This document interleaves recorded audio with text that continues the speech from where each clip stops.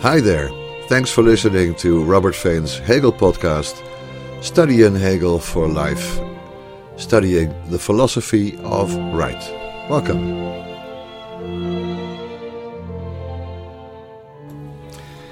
Okay, hi everybody. I hope you're doing well in your studies and in your personal life.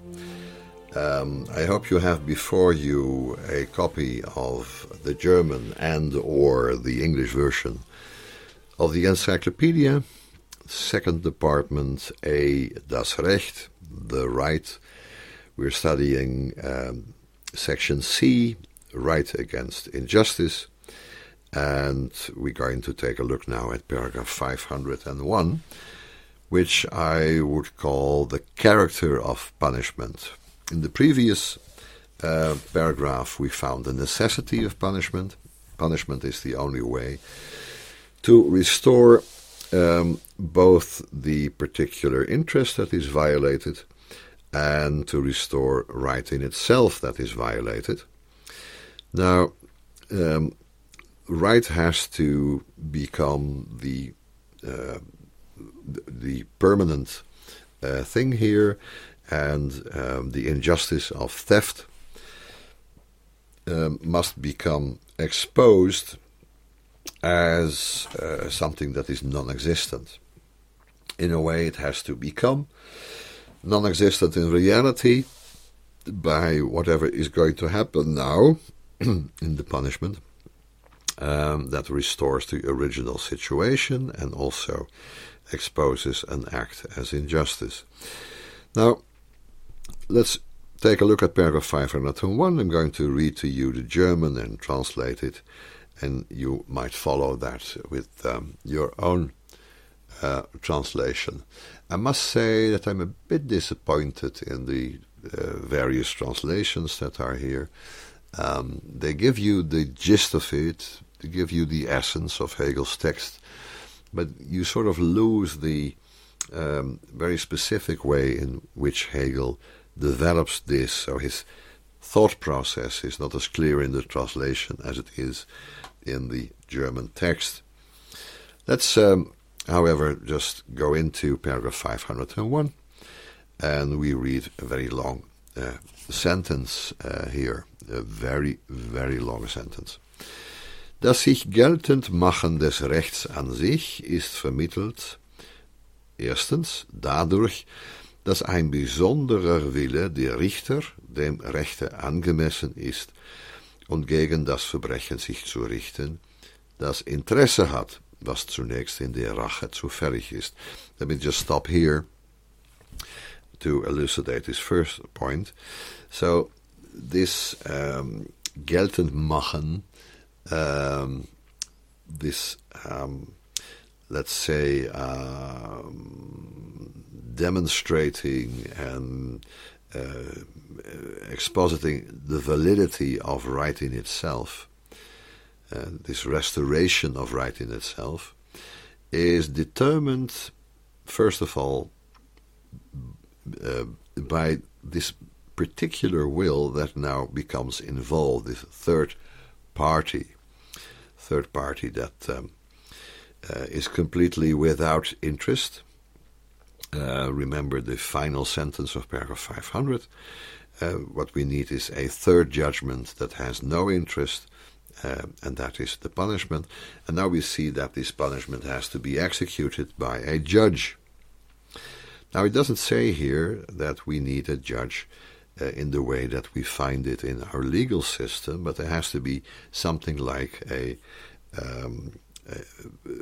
someone who actually performs this third impartial judgment. So he's not saying yet that we need a specific class of lawyers that is doing this particular action of sitting in judgment upon the thief, etc. But we need a particular will, who we usually call the judge, who is completely in conformity with the law, with the right, precisely because he has no particular interest in it. A judge will be paid no matter what his judgment is, If he is in favor of the plaintiff, he will be paid. If he is against the plaintiff, he will also be paid. So he has no particular interest in the thing he is adjudicating. Now, the only interest that he has is a universal interest, and that is to make a judgment against the violation of right. That is his job, and that is the universal interest that he is serving. In revenge, this direction against is aiming at the violation in order to change it, in order to negate it. That is something that is coincidental in revenge. Revenge is about the restoration of my particular interest, getting my stuff back. But there is no reference within revenge to the restoration of right in itself. So the opposite of revenge is adjudication. Revenge restores the particular interest. Adjudication ideally does both.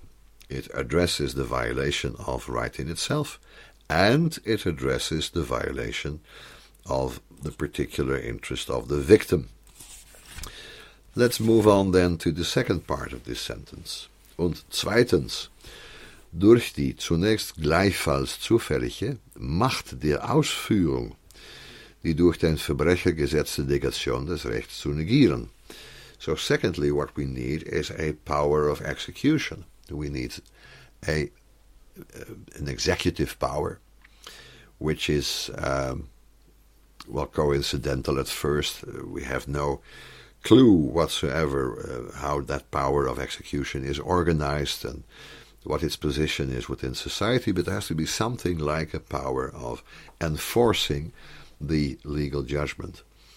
There has to be such a power, otherwise the negation of the right cannot itself become negated. Remember that the thief used seizure, used coercion, used force in order to perform his theft. He had to seize it from my possession, had to break into my house and take something away.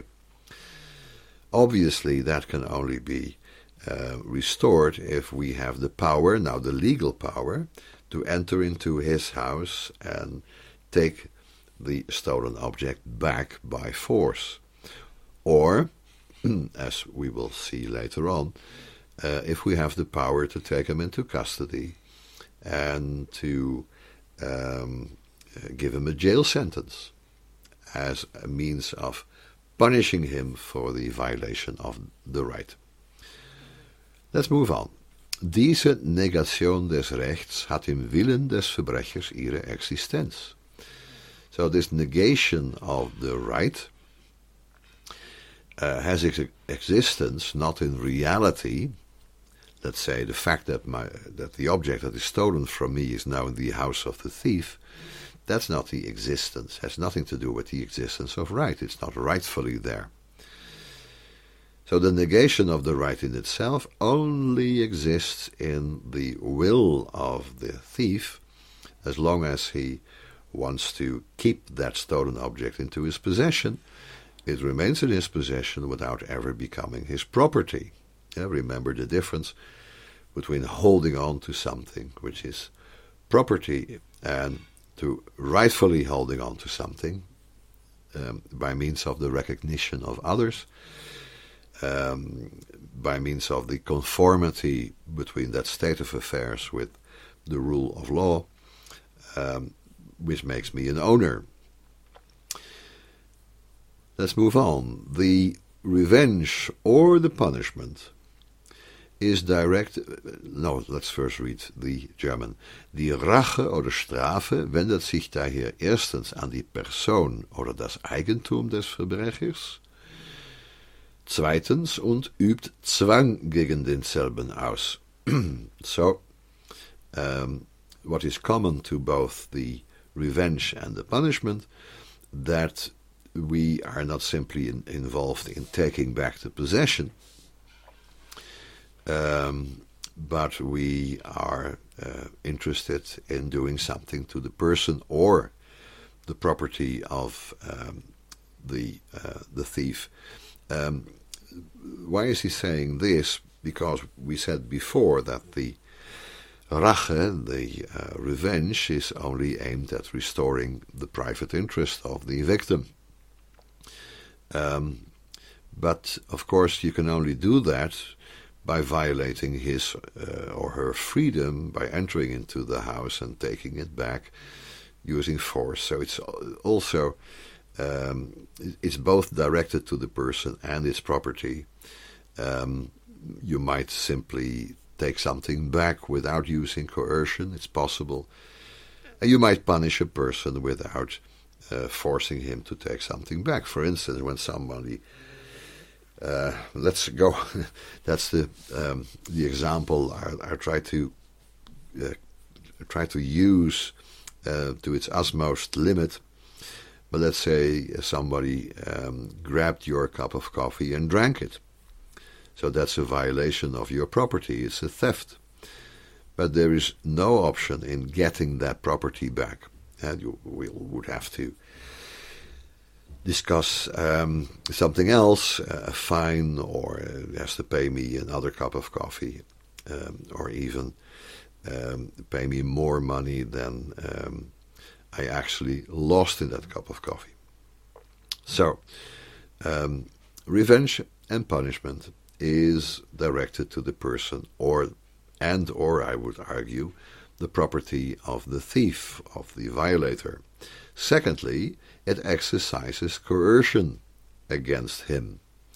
Obviously that coercion is necessary in order to bring about a situation in reality in which property is restored and punishment is executed. We need coercion because definitely the free will of the thief will reject it, will argue against it. We'll move on. Next sentence. Der Zwang findet in dieser Sphäre des Rechts überhaupt schon gegen die Sache in der Ergreifung und in Behauptung derselben gegen die Ergreifung eines anderen statt, da in dieser Sphäre der Wille sein Dasein unmittelbar in einer äußerlichen Sache als solcher oder der Leiblichkeit hat und an dieser nur ergriffen werden kann. Long sentence, difficult sentence. Coercion takes place, is happening, is a possibility, because it's already there in coercion against the thing itself, the property therefore itself. The thief, after all, has seized it and maintained it against the seizure of others. So the thief takes the cup of coffee and he shields it away from others and prevents me from taking it back immediately and drinks up the cup, and my coffee is gone. So theft is a crime that involves coercion or seizure or violence. The violation is always a violence against the thing, taking the thing away from the place where I properly, where I've put it, maintained it, etc.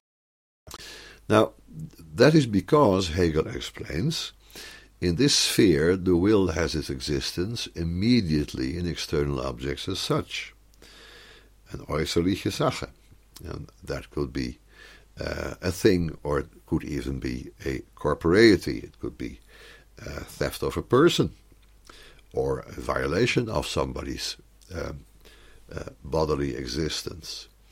And it can be seized only if I take it away from your personal sphere of life, if I take it away from your body. You're having this cup of coffee in your hand and I snatch it from you, which implies that I violate your corporality. Let's move on. Mehr nicht als möglich, aber ist der Zwang.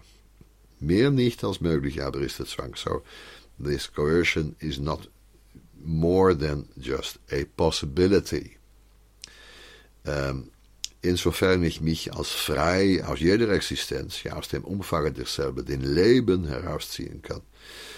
So this force has its limitations because I'm able to withdraw myself from every existence, even from the existence of my life itself.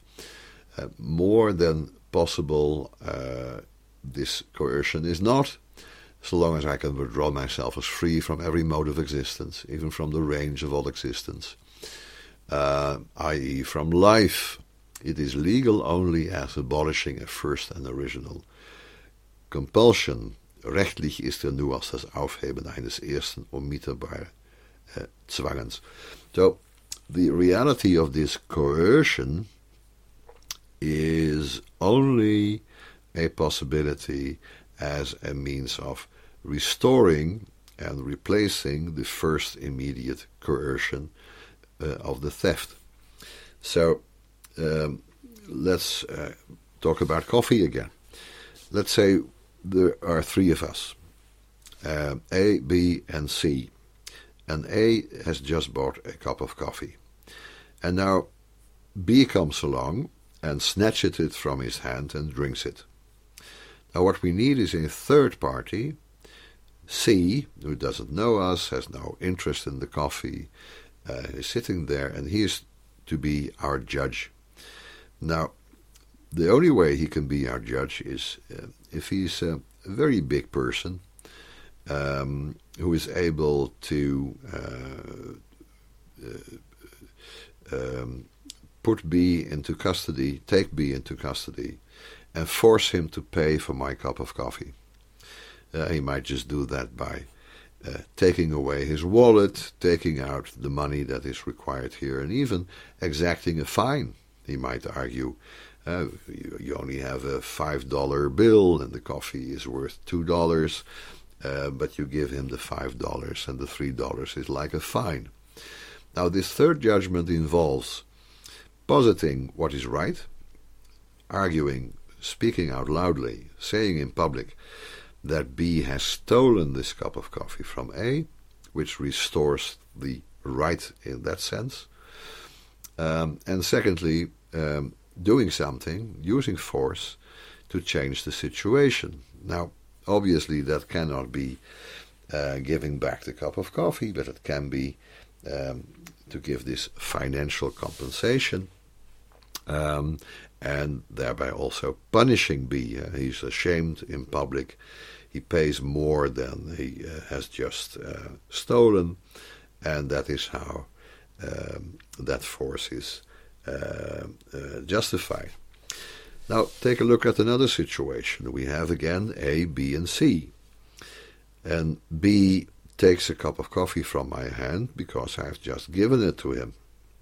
C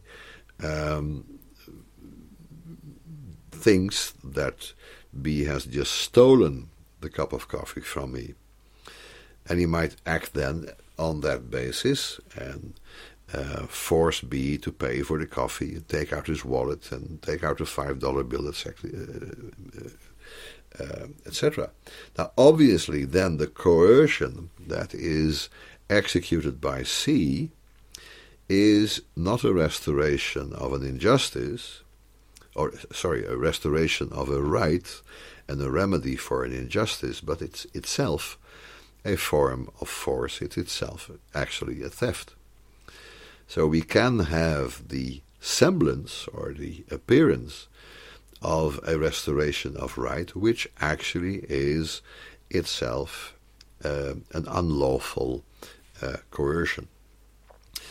So that is paragraph 501, the character of punishment. Let's summarize the main points here. The character of punishment. There are two requirements. First, what is required is an impartial will, a disinterested will, something like a judge, an arbitrator, who will decide according to right in itself against a violation of right. That's his purpose, that's his job. But secondly, what is also required in that judge is a power of execution, an Ausführung. Because what is required is an actual negation of the very real negation of right. Injustice needs to be shown to be violated, but it also needs to be remedied. It needs to be restored. There needs to be a restoration of right. Now, the negation of right does not exist in reality alone. If it only exists in reality, if a theft is only something in reality, we could just give the stolen object back, and then the interest of the victim would be served. But the negation of right, Hegel argues, and that's a very important point, exists not in reality alone, but it exists in the will of the perpetrator. And that means that we need to do something against the perpetrator, not just something with the stolen object. And that leads to two further remarks Hegel makes. First, punishment has to be exacted on the person of the perpetrator or his possessions. That means he needs to pay a fine, restore the object, but maybe also get a jail sentence. Secondly, against this person or his property there must be force applied to overcome his resistance. So we need something within our society that can act as a legal instrument of coercion that is only directed at the original coercion by which a property was stolen. That is also an act of coercion or violence. So this violence has to be totally commensurate with the violence that was used in the theft. Now, the will in this sphere is only connected to an external object on the thing, but now the will of the judge becomes connected to the will of the perpetrator itself. He has to be forced to give up freedom for a while, or to give up at least the stolen object, and even has to pay a fine. Now, that is not wrong, because this force is already at work in the seizure of a property. It has already been applied by the thief, so this is not a new element. Remember, however, that coercion remains connected to the seizure of a thing and nothing more.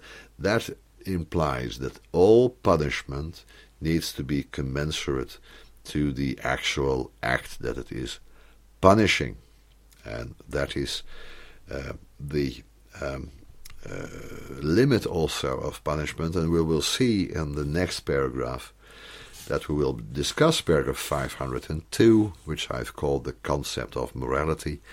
Paragraph 502 will discuss the limitation of punishment as a means of restoring right in itself. Thanks for listening. Hope you're doing well in your studies, and hope to see you next time.